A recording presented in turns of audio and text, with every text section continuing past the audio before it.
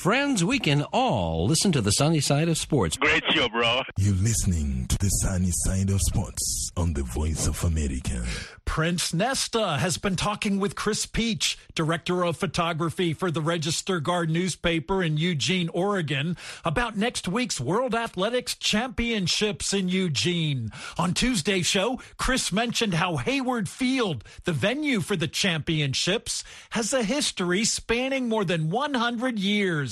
Now, one man who is a big part of Hayward Field's history is the late University of Oregon track coach Bill Bowerman.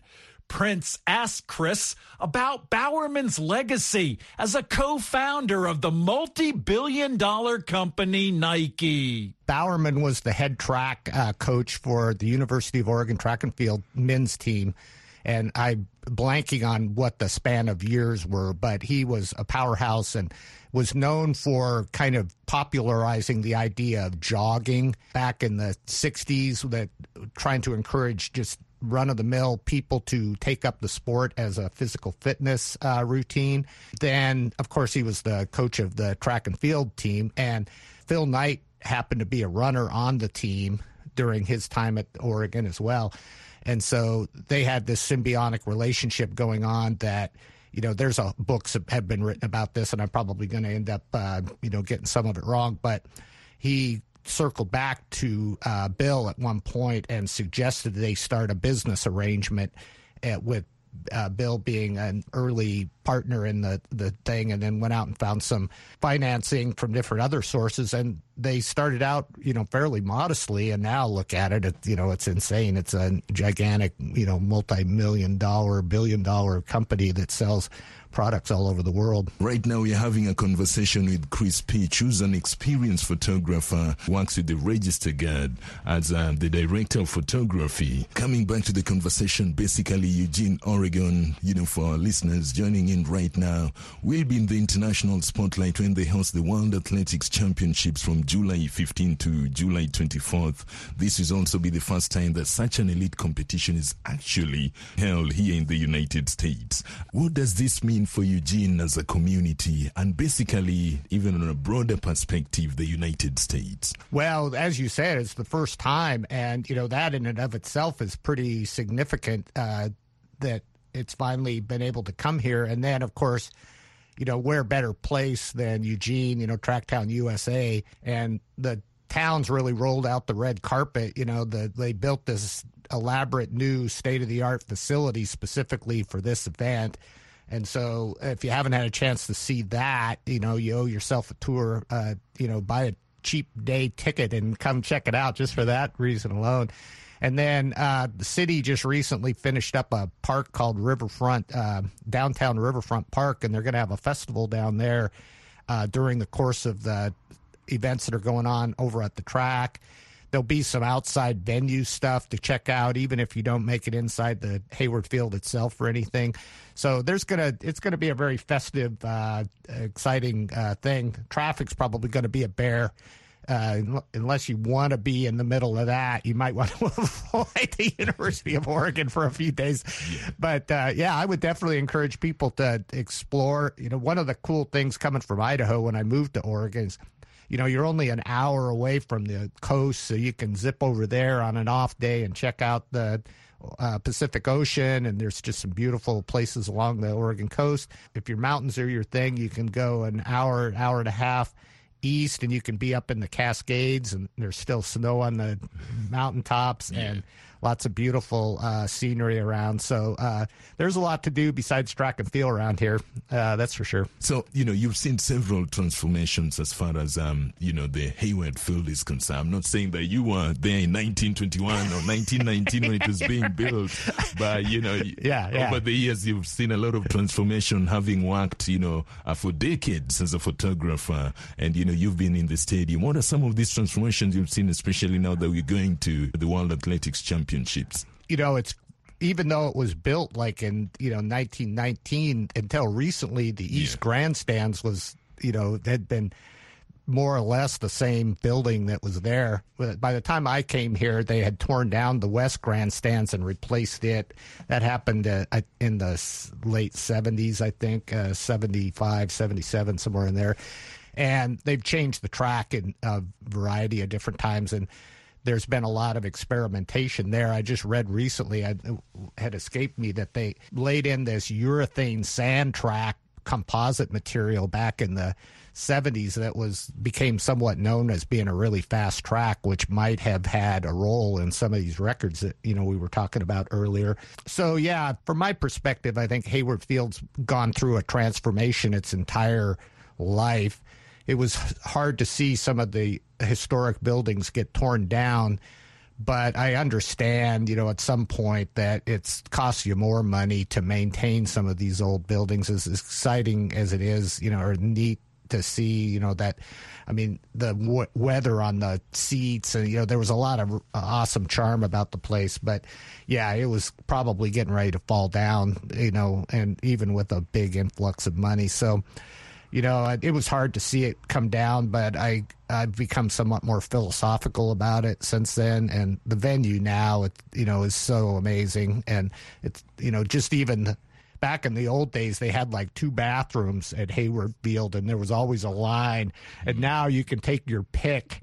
There's dozens of bathrooms for you to go, and all of them have beautiful murals inside. And so it's like, it's hard to imagine going back to the old days now. But it's a beautiful venue, and I recently got interviewed for a documentary that's being produced during the Worlds that talking about Hayward Magic, and that was a term that I heard a lot when I first moved here. It was wrapped up in the venue, of course, and it's particularly if you were there on a beautiful Oregon spring evening when it wasn't raining, and athletes were out there, excelling and breaking records and stuff. It definitely was magical. It was cool to be caught up in that. But I think it's had to do more with the interaction between the fans and how excited they were and how knowledgeable they are about the sport, and that symbiotic relationship between the athletes, that they dig deep, just a hair deeper when they're out on the track, with that kind of encouragement going on behind them and from the stands. That to me is the true magic of Hayward Field. So the pandemic kind of slowed things down a little bit, but I'm kind of looking forward to seeing maybe the Worlds will be, the return of Hayward Magic like I remember it. So yeah, this is the first time Eugene is going to host such a thing. And sometimes I'm like, maybe they're going to be overwhelmed, because so many people are going to be coming up. Yeah, that's going to be interesting. I think the one thing I could say about people in Eugene is they love being hosts. And so, there's going to be some people who will complain about the traffic and not being able to get into their favorite restaurant. There'll be definitely some grousing. But I think if they have a chance to actually run into some athletes out and about, they're definitely going to want to talk to them and engage them. And I'm just talking to some friends. I have some friends that live down in Cresswell, and they're hosting the Finnish team out on their high school track, and so I'm going to try to meet with some of them later. And there's 2 other communities that are hosting other track teams, and I can't remember which countries that they're from. But there's going to be a lot of opportunity for some cultural interactions there, and that's cool. And I think Eugene's definitely excited about that. That's Chris Peach, Director of Photography for the Register-Guard newspaper in Eugene, Oregon. And Chris was talking with Prince Nesta in Eugene. And we'll hear the final part of their conversation later this week. I'm Sonny Young in Washington, and you're listening to the sunny side of sports on the Voice of America. Follow the sunny side of sports on Facebook and Twitter.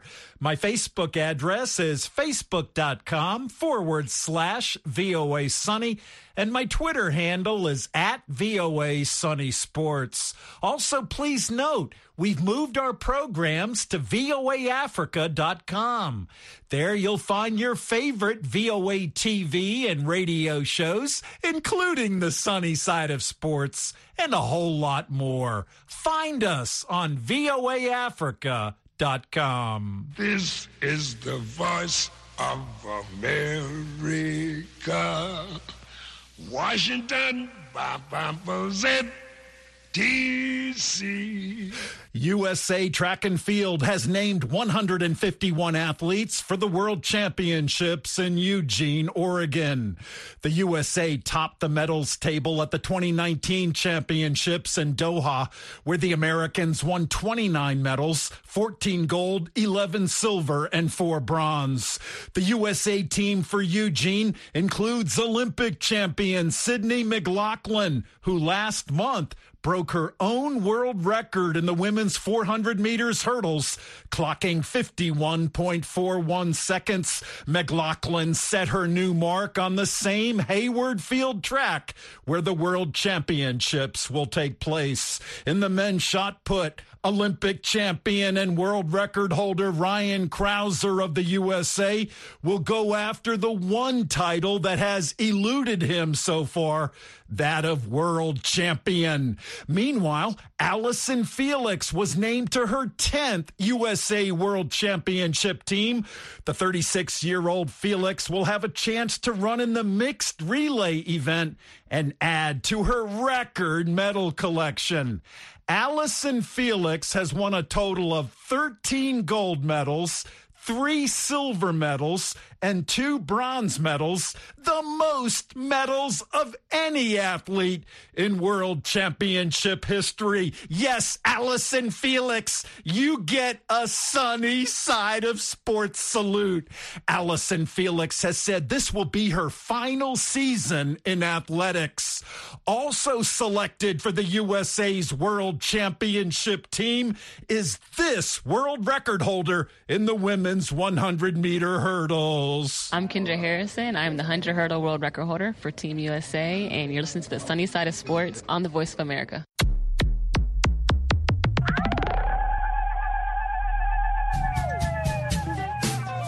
Hello, this is Heather Maxwell, host of Music Time in Africa. Join me every Saturday and Sunday for an hour of awesome African music. Wake up, dance this music. Like to stay on top of new music trends? Breakout artists? New releases? Maybe you just love the classic styles and artists of the past.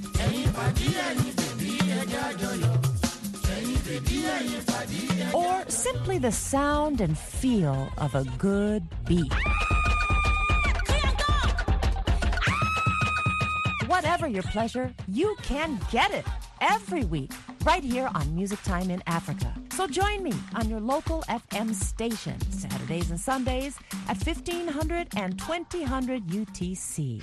Thanks, Heather. And as the Voice of America celebrates its 80th year of broadcasting, this Music Time in Africa historical note, Music Time in Africa is the VOA's longest-running English language program.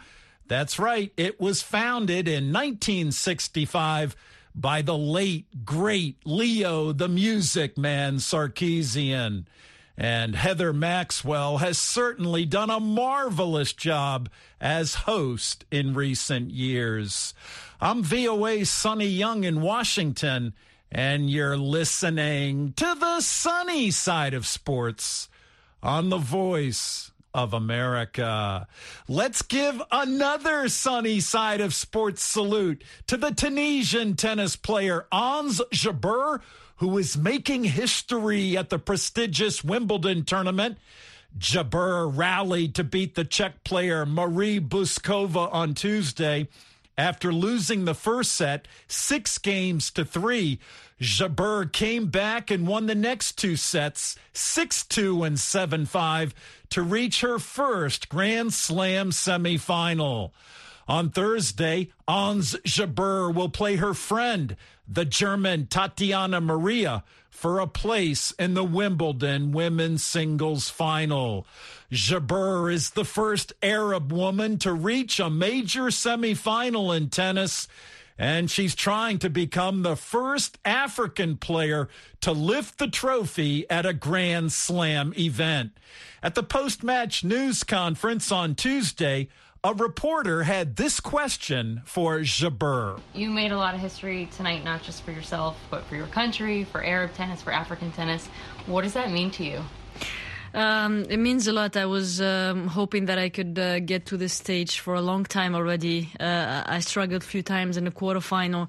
I'm glad that I kind of... because I was talking a little bit to Hisham Arazi, and he told me Arabs we always lose in the quarterfinals and we are sick of it. Please break this. And I was like, I'll try, my friend. Don't put this in my hand, you know. And we were just texting, and he was really happy, and he was like, thank you for finally making the semifinal. Now you can really go and get the title. That's Tunisian tennis player Ons Jabeur, who is going after the women's singles title and making history at Wimbledon. Jabeur mentioned talking to Hisham Arazi. The Moroccan Arazi played professional tennis from 1993 to 2007. He reached the third round at Wimbledon 4 times and twice reached the quarterfinals at the French Open and the Australian Open. Now, Hisham Arazi's only career title came on clay in his birthplace of Casablanca in 1997, but he was a very good player, winning almost $4 million in prize money during his career and beating such big names as Roger Federer and Andre Agassi. I'm VOA's Sonny Young, and you're listening to the sunny side of sports on the Voice of America. Hi, this is Larry London, the host of VOA's Border Crossings, where we feature music and interviews along with your favorite artists from around the world. Tune in and interact live with us here in Washington, D.C. Hello, Shirin. Hello, Larry. How are you? Good. How are you tonight? Border Crossings comes to you Monday through Friday at 1500 UTC GMT. Thanks, Larry. That's Larry London, a man who's always ready to cross musical borders. The English Premier League will kick off a new season next month. Fans and players are excited about the resumption of what many call the best and most competitive football league in the world. Now, one player looking forward to the new EPL season is 22-year-old Bournemouth left back Jordan Zamora, who represents Zimbabwe at the international level. Zamora's Bournemouth club is returning to the EPL after being relegated for one season in the Division I Championship. VOA's Mike Hove asked Zamora about his career in England and in Africa. I feel like it was a very good season last year. And I think as a team, we really grew together and bonded as one. And if you see our changing room, we're all really close friends. And it was just, I guess some people may say destined, but I think we worked really hard in the preseason last year. And now we're just really excited to get going this season. Your career has progressed so quickly over the past couple of years. In August, you were actually the player of the month at Bournemouth. Congratulations on that. You scored so many goals as a left back. Congratulations on that. What are your thoughts on the analysts on what people are saying about you and how your career has progressed? Of course, it's flattering. It's nice to hear and stuff like that when people speak well of you. Of course, that's human nature. It's nice to be complimented. It's nice to know what you're doing, and the hard work that you're doing. People are seeing it as well. But I think for football is a very it's an up and down sport. So as much as there was highs, there was obviously lows. From my injury to getting back to my best as I could, and then obviously So obviously I thank the analysts for saying what they said and stuff like that, such as the goal contributions that I've helped towards the team, and just all in general. Really, it's been it's very nice to hear. And obviously my mom always keeps me grounded. She was telling me, "Come on, it's the next one now." Let's talk about your AFCON appearance, because that's arguably the most important appearance for the Warriors. What was it like playing up against Africa's elite, Africa's best in AFCON? Being able to perform at the biggest stage, AFCON was it was surreal for me, because that's something I've watched from young when I used to see the likes of Didier Drogba, Yaya Toure, players of those standards playing this tournament. I used to think, wow, these are African players that play in the Premier League, and they're representing their country. Like, it filled me with a sense of pride and sort of something from a young age. I've always thought, you know what, one day, like when I hopefully, God willing, I get there, I'm not gonna like look back on it and take my opportunity. And yeah, so performing that competition, Cameroon was a very beautiful country. Of course, it didn't go into as planned as getting out of the group, but obviously winning against Guinea was an amazing experience. I think that just showed the nation like what's to come, showed like how good the youngsters coming through are and stuff like that. And obviously the older players there, they helped lead us and stuff like that. So yeah, it was surreal for me, very surreal moment. You know, there's so many players that are born in different countries and end up representing their countries where they live, right? So you were born in England. Why choose to represent Zimbabwe when you could easily, you know, work hard and play for England? It was always in the back of my mind, but I remember being 20 and I was just like, you know what, I want to play men's football. I want to play first team football. I hadn't been on loan or anything like that. I was training with the first team. And I was like, I've played a few games. I made my debut against Crystal Palace, played Man City. And then I was like, this is a great opportunity. This is something that how can you say no to this? How can I say, nah, I'll give it a couple of years, see if I can get into. I wasn't going to do that. It was more or less the sense of, you know, my grandma's there, my granddad's there for my mum's side, my family there, like it's type Zamora. There's a few Zamoras in Zimbabwe. So it was a sense of like, not pride to my family, but it was for me, like, just to show, like, my siblings, my older siblings, my cousins, you know, like, we rep in Zimbabwe, like, this is my country. So it was an easy choice for me. When the opportunity came, and obviously I spoke to the management team there at Zifa, they were very, like, they were pushing me to come. They wanted me to come, and I felt that sense of, like, you know, that sense of love, that sense of, listen, we want you here. And it was a great moment for me to do that in my career. I think without that, I don't think I'd be where I am now. So I think it was a great step up at the time. At 22, you were about to play in what is arguably the biggest football league in the world. You're going to rub shoulders with the biggest global icons on the football field. What can people expect from you in the 2022-23 season, man? You know, a young, hungry man who's ready to take on the world, really. Like, I fear no one. You know, I'm ready to go and compete at the highest level and also to learn. I think that's one of the biggest things. I think last season I learned a lot in the championship, and I can only thank, obviously, the manager and giving me that trust to play in that division, because I'll tell you, it's a tough division. Of course, it's hard. Yeah, I learned a lot, the physicality side of it. So, like, now, going into the EPL, I know, like you said, like, global icons, the likes of Ronaldo, Fernandes, and players like this. It's amazing because, you know, I want to learn from them. I want to see how they play on the field. Of course, I want to compete and want to win games, win matches, but I think the learning bit is going to be the best thing for me, because that's how you improve. You can only improve by learning and, you know, working through, like, you know, tough times, you know, in games. And then when you're winning, obviously it's going to be a little bit harder this season, but yeah, I'm really looking forward to that aspect of it. That's Bournemouth and Zimbabwe left back Jordan Zamora. And Zamora spoke with VOA's Mike Hove via Zoom from Dorset in England. Sporty greetings. This is Chigozie Chukwuleta, Vice President, Sports Writers Association of Nigeria, Southeast. You are listening to the sunny side of sports on the Voice of America. In African women's football, Senegal and host Morocco have advanced to the quarterfinals at the Africa Women's Cup of Nations tournament.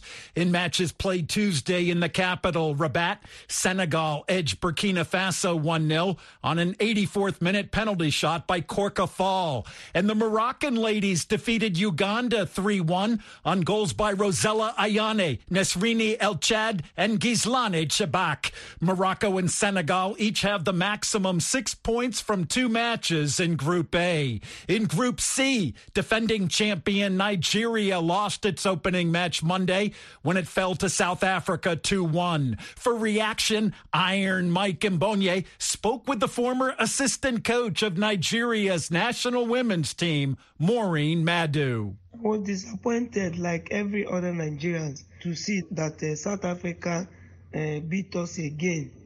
I think during our preparation, the girls promised that we are going to give in their best.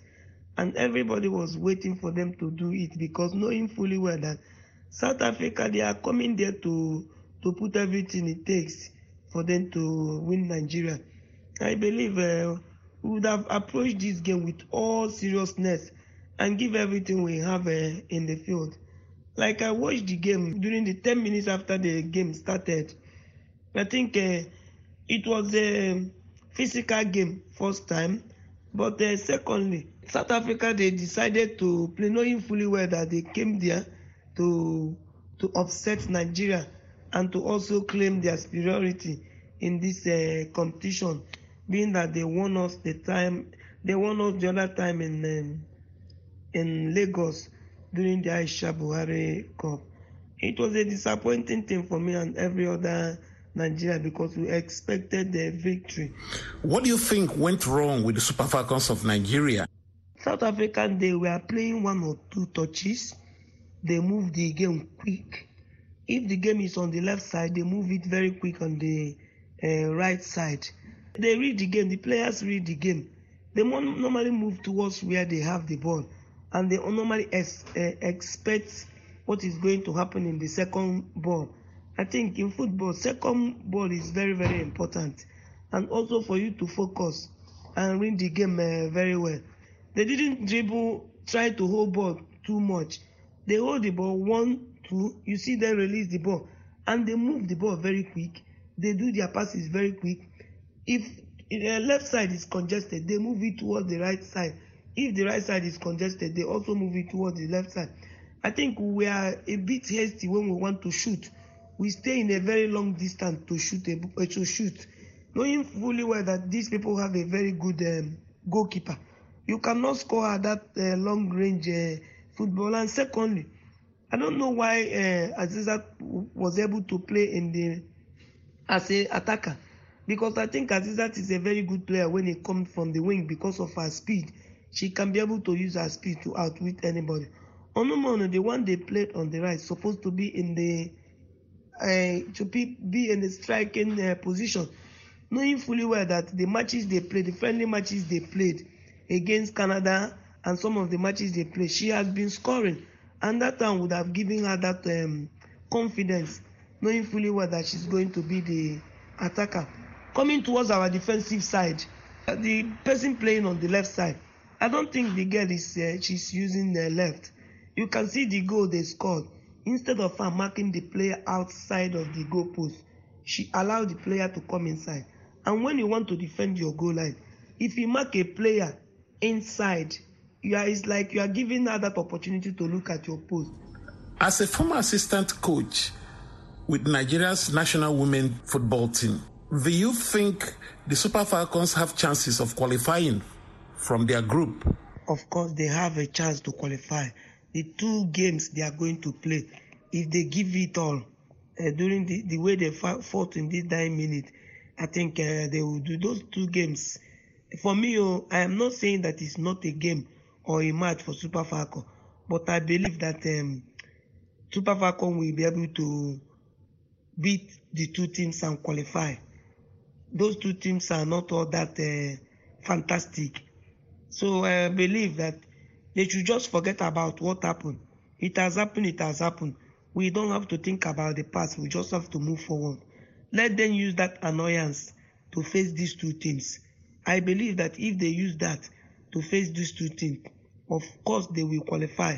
And maybe they might decide to meet South Africa again in the final or meet anybody that. But this kind of loss now is a wake-up call for Super Falcons. That's former Super Falcons assistant coach Maureen Madu, and she spoke with Iron Mike Mbonye on the telephone from Lagos, Nigeria. Sporty greetings. This is Randy Waldrum, coach of the Super Falcons of Nigeria. You're listening to the Sunny Side of Sports on the Voice of America.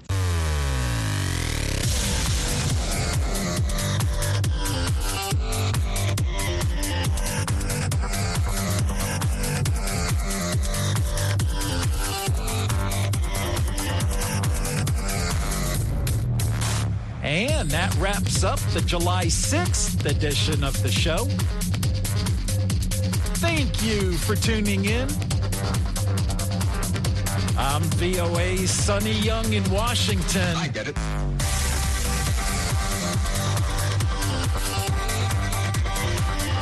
It's the sunny side of sports.